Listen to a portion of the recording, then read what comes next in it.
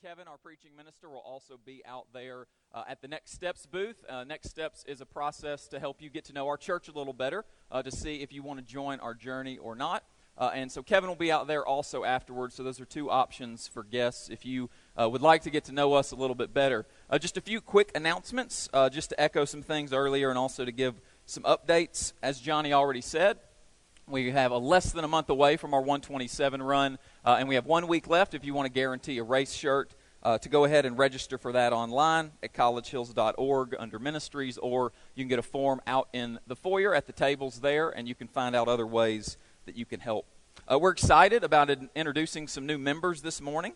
Lloyd and Sandra Brooks and their son Jamar are placing membership with us, and we are really glad that they are here. If you see them around today, please be sure to welcome them, greet them, and let them know that you're excited for them to join our journey. And last announcement, last week there was a special presentation about the foyer renovation that's coming. If you have questions or curiosities about that, want to hear more or see more, I encourage you to listen to the podcast last week that recorded Mike and Kevin in their presentation. Or if you want to see what is going to be coming, you can go out into the foyer and see that as well. And if you have any questions, feel free to reach out to a minister or an elder. We are in the midst of the series that Kevin has entitled, Behold Our God, and today we are in Isaiah 40, which Kevin read for us just a bit ago. So let's pray, and then let's jump into our sermon for this morning. Father, we're grateful for today. As we have been reminded that you are a good God, we have been reminded that you love us so much that you would send your Son for us. And now we pray that you would bless this preaching this morning, and that the preaching and teaching would reflect your nature and your character and who you're calling us to be. And so I pray this morning for the gift of preaching and teaching, that you would pour through me that gift. But give us all open and soft hearts to hear your voice and to be changed by it.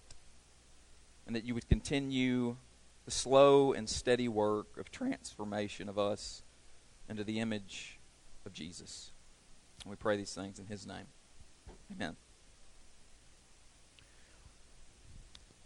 Have you ever thought about quitting faith? I thought I'd start with an easy question this morning. Have you ever walked the journey of faith so long that you reached a point or a season where you weren't sure if you could walk much further? Maybe it was a question, maybe it was an experience, maybe it was a church, maybe it was a person or a situation that threw you so much that your faith went everywhere and you weren't sure if you could hold on to faith anymore. A couple months ago, there was a post on the internet that went viral. And the post was a response from a well-known leader of a Christian band in response to another well-known leader of a Christian band. And this other leader had declared just a few days earlier that he was leaving the Christian faith. And then this other leader of the Christian band wrote a response to him and to the statement that he had made, declaring that he was leaving the faith. It was kind of like a battle of the bands faith edition on the internet. And the response to the individual who had left the faith went viral because this lead singer of this well-known Christian band wasn't just writing to him as much as he was writing to Christians everywhere, writing to the church.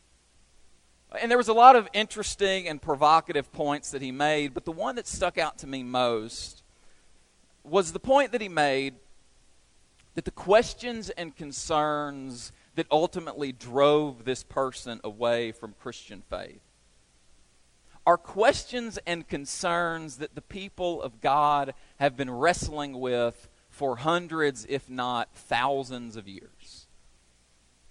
That built into the story of the people of God is this story of wrestling with questions and concerns and doubts.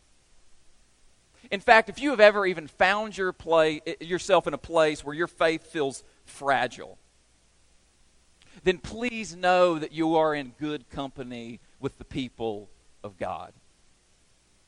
Because one of the benefits and blessings of the landscape of Scripture is that the more that we explore it, the more that we realize this is a place that the people of God have been before.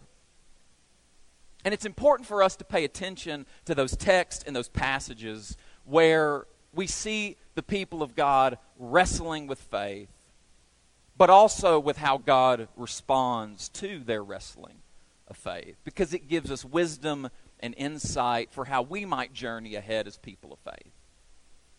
And that's especially important for our passage this morning in Isaiah 40, that we pay attention to not just the content of Isaiah 41 through 11, but also the context of Isaiah 41 through 11. Because the context of this chapter is one in which the people of God find themselves in a difficult and dislocated place. As Kevin reminded us in the very first sermon in this series, the book of Isaiah can really be divided into two big halves. Isaiah 1 through 39 and Isaiah 40 through 66. And that space in between 39 and 40 is really important for us to pay attention to. Because it's in that space between 39 and 40 that the people of God find themselves in exile. They find themselves in a place far from home. They find themselves in a place that is unfamiliar and uncertain.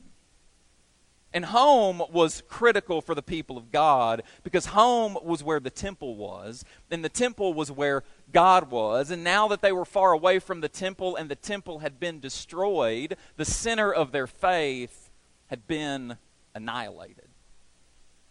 And so while they're far from home, they're asking all of these kinds of questions like, if God is so good, then why could this bad thing happen to me? If the center of my faith becomes destroyed, then what does that mean for my faith? Who is God and what is God really like? These were the kinds of questions that are rattling around in the minds and hearts of the people of God between chapter 39 and chapter 40. That little space is a very difficult place that the people of God find themselves in. They have a lot of questions, they have a lot of concerns, they have a lot of doubt and disillusionment and dislocation from the faith that they knew. And it's with that context in mind that we need to hear these words of Isaiah 40, 1 through 11, because it is into that situation that we hear this word and promise of Isaiah. In fact, we don't just hear a word from Isaiah, we hear a word from the Lord, because this passage starts out with, "Comfort, O comfort my people, says the Lord." God does not put this up for negotiation. God is bringing his comfort to these people. And then as those next 11 verses unfold, as we have been talking about the last few weeks, we hear more and more about the nature of who God is. And this opening passage, 1 through 11, then culminates in verse 11, where we read this powerful image of God as this one who shepherds his flock, as one who draws the sheep close to his heart, as one who gently leads the people. We are given this significant moment right here in the first 11 verses of Isaiah. They kind of serve as a hinge for the rest of the book. And it's really important that we pay attention to the frame of this hinge, because it's going to drive the rest of the action from chapter 40 all the way to chapter 66. And there is this very particular image of God that is given that is going to drive the rest of the book, and it's this image of God as a good and compassionate shepherd. And that image is going to be central to the way that the people of God understand who God is for the rest of the story of Scripture. This isn't an image that we need to skip over quickly. This becomes one of the primary images for how they envision who God is. And so when David writes his psalm that we read earlier in Psalm 23, of all the images of God that he could have picked in a difficult place, he picks this image: the Lord is my shepherd, I shall not want. And then he goes on in Psalm 23 to describe the kind of shepherd that God is. It's this God who fills his cup. It's this God who leads him to quiet and restorative places. It's this God who takes care of him. Then when Ezekiel, in Ezekiel 34, is critiquing the leaders of God, critiquing the shepherds of God's people, he not only critiques what they're doing, but he also holds himself up as an example of the kind of shepherd and leader that they should be. And he says that he is a shepherd who runs after scattered sheep. He's a shepherd who tends and mends and takes care of broken and bruised sheep. And then we get to Micah chapter 5, and Micah also pulls on this image, and he's speaking to the town of Bethlehem, and he's speaking about what is going to come to this town. And he tells them that a ruler is going to come who's going to rule over them and who is going to tend them, feed them, take care of them in the strength of the Lord. This is a central image for the people of God from Isaiah all the way until Micah. And so what Isaiah says here in verses 1 through 11 becomes this kind of promise that the people of God hold on to decade after decade after decade. So that when Jesus shows up and Jesus says in John 10, I am the good shepherd, he is saying something about this image, that this image is now being taken on as flesh in the person and work of Jesus. That Jesus comes to show us what God is like, and Jesus comes to show us the kind of shepherd that Jesus is intended to be, the kind of shepherd that God has promised to the people. We see it in the person and work and ministry of Jesus Christ. And one of the best examples of this happens in Matthew chapter 9, where Matthew is kind of describing the ministry of Jesus. He calls the disciples. He is doing the Sermon on the Mount. And then there are these series of chapters where he is telling these stories that reveal the identity of Jesus. And then we get to Matthew chapter 9, right before he's about to call the 12 apostles. And there's a small little passage from verse 35 to 38 where we read this, that Jesus was going throughout the entire countryside proclaiming the good news of the kingdom of God. And then when he saw the crowds, he had compassion on them because they were helpless and harassed like sheep without a shepherd. And then he says to the disciples that the harvest is plentiful, but the workers are few. Therefore, pray to the Lord of the harvest to send workers. Matthew does something really significant here because he draws upon all of those promises of Isaiah and Ezekiel and Micah, and he says to us that we are now seeing the fulfillment of those promises in the person of Jesus. That Jesus comes to show us what the good shepherd is like. And maybe what's most significant about this passage in Matthew is the verse right in the middle, where Matthew doesn't just describe who Jesus is, but also how Jesus responds. But what he tells us is that when Jesus sees these crowds who are harassed and helpless, like sheep without a shepherd, he has compassion on them. Jesus' response is that of compassion. The God that we see in Jesus is a good shepherd of compassion.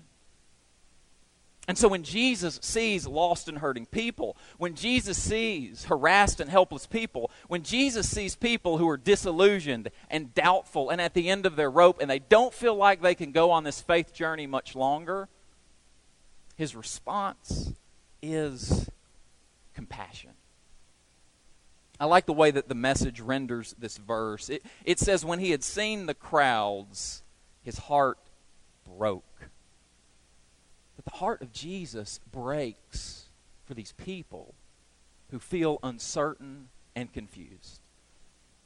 The heart of Jesus breaks for these men and women who are like sheep without a shepherd. And it's important for us to see this response of Jesus, because the Jesus who responds then like that to those people is the same Jesus who responds now in the same ways to you and to me. That when we feel helpless and harassed, when we feel like we're at the end of our rope, when we feel like we can't go on this faith journey much longer, Jesus' heart breaks for us. Jesus' heart breaks for you, and Jesus' heart breaks for me. That Jesus' compassion is given freely and generously to anyone who finds themselves at the end of their rope, to anyone who finds themselves in the valley of the shadow of death. The response of Jesus then and the response of Jesus now is that of compassion. His heart goes out to you. His heart breaks for us. And that is a truth and a promise that I want us all to rest in, to find comfort in. Because that's a promise we all need. Because guess what? We're all going through some stuff. All of us have stuff that we're going through. And there is no more beautiful promise than to know that in all of the uncertainty that we can feel sometimes, that the response from Jesus to us is that of compassion. And that's a promise I want us to rest in. And it's also an important point for us to see how the rest of the passage ends. Because in the very next verses 37 and 38, Jesus also says something to the disciples that we cannot miss. He tells them that the harvest is plentiful, but the workers are few. So pray to the Lord of the harvest to send workers. And we love verse 37 and 38. But we very often read verses 37 and 38 out of context. And we can end up moving and shaping these verses in all kinds of ways. And sometimes those are really unhelpful ways. And so it's really important for us to see what Jesus does right before he speaks these words. Jesus has this compassionate, breaking heart moment for the people, and then in the very next moment he sends his disciples out. And he prays that workers would go out into the harvest, because Jesus knows there's a lot of hurting and harassed people in the world. But he's not just sending out any kind of worker. He's sending out workers who reflect the same compassionate spirit of Jesus. That he is commissioning us to be workers for God, but not just any kind of workers. Workers and laborers and disciples who reflect the compassion of God to the world, who reflect the care and concern and broken heart of Jesus for the world. That those are the kinds of people that we're called to be. We rest in this promise of Jesus, and then we go out and faithfully reflect that promise to the world. And I'm really grateful That is the kind of community we're trying to be here at College Hills. This past week, I had the privilege of going to the house of a couple with two shepherds. And this couple had asked us to come and pray with them. And so we went to their house and we spent some time with them that evening. And we listened and we cried and we prayed. And these are some people who are going through a really hard time. And there are no easy answers to their situation. And we were about to leave for the night, and we were sitting there, and one of the shepherds said to them, I don't know why all of this is happening to you right now, but I want you to know that you are dearly loved. And it was in that moment that I got a glimpse of the compassion of Jesus. A couple days later, I got a text from someone at this church who said, I don't really have a big reason to text you other than I wanted you to know the things that people in my Bible class are doing for me right now. And she went on to list all of the things, meals and babysitters and prayers and visits and calls and texts. And she said, I just wanted you as a leader to know some of the stuff that happens behind the scenes that no one ever sees. The good and generous and compassionate things people are doing for each other. And it was in that moment I saw a glimpse of the compassion of Jesus. This is in our DNA as a church. It's about who we are. I was talking to someone recently about the Fellowship House. It was started back in the 80s and 90s by a few people here. And the reason why the Fellowship House was started was because College Street was hosting AA meetings in their building. And they wanted to create a place where they could have those meetings and help people in recovery. And so money was raised and a house was purchased. And this place became this kind of oasis for people who were moving through recovery. And today this is still a vibrant ministry. They have 22 AA meetings there a week. And it's so cool to see how this ministry has bloomed and blossomed. This Thursday, they're having a big meal to celebrate and to fundraise for this important ministry. I've got my ticket. I encourage you to go. It's this beautiful place that you can support the compassion of Jesus that's in the DNA of this church.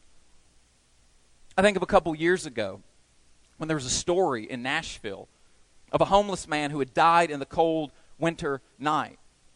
And so several churches in Wilson County said, we do not want that to happen in our county. And so churches came together to form the Compassionate Hands Ministry with one mission statement, that no one will go cold in the winter who doesn't have to. And so now it's this ministry for the homeless that will start in just a few months. Yes, it will eventually get cold again, I promise.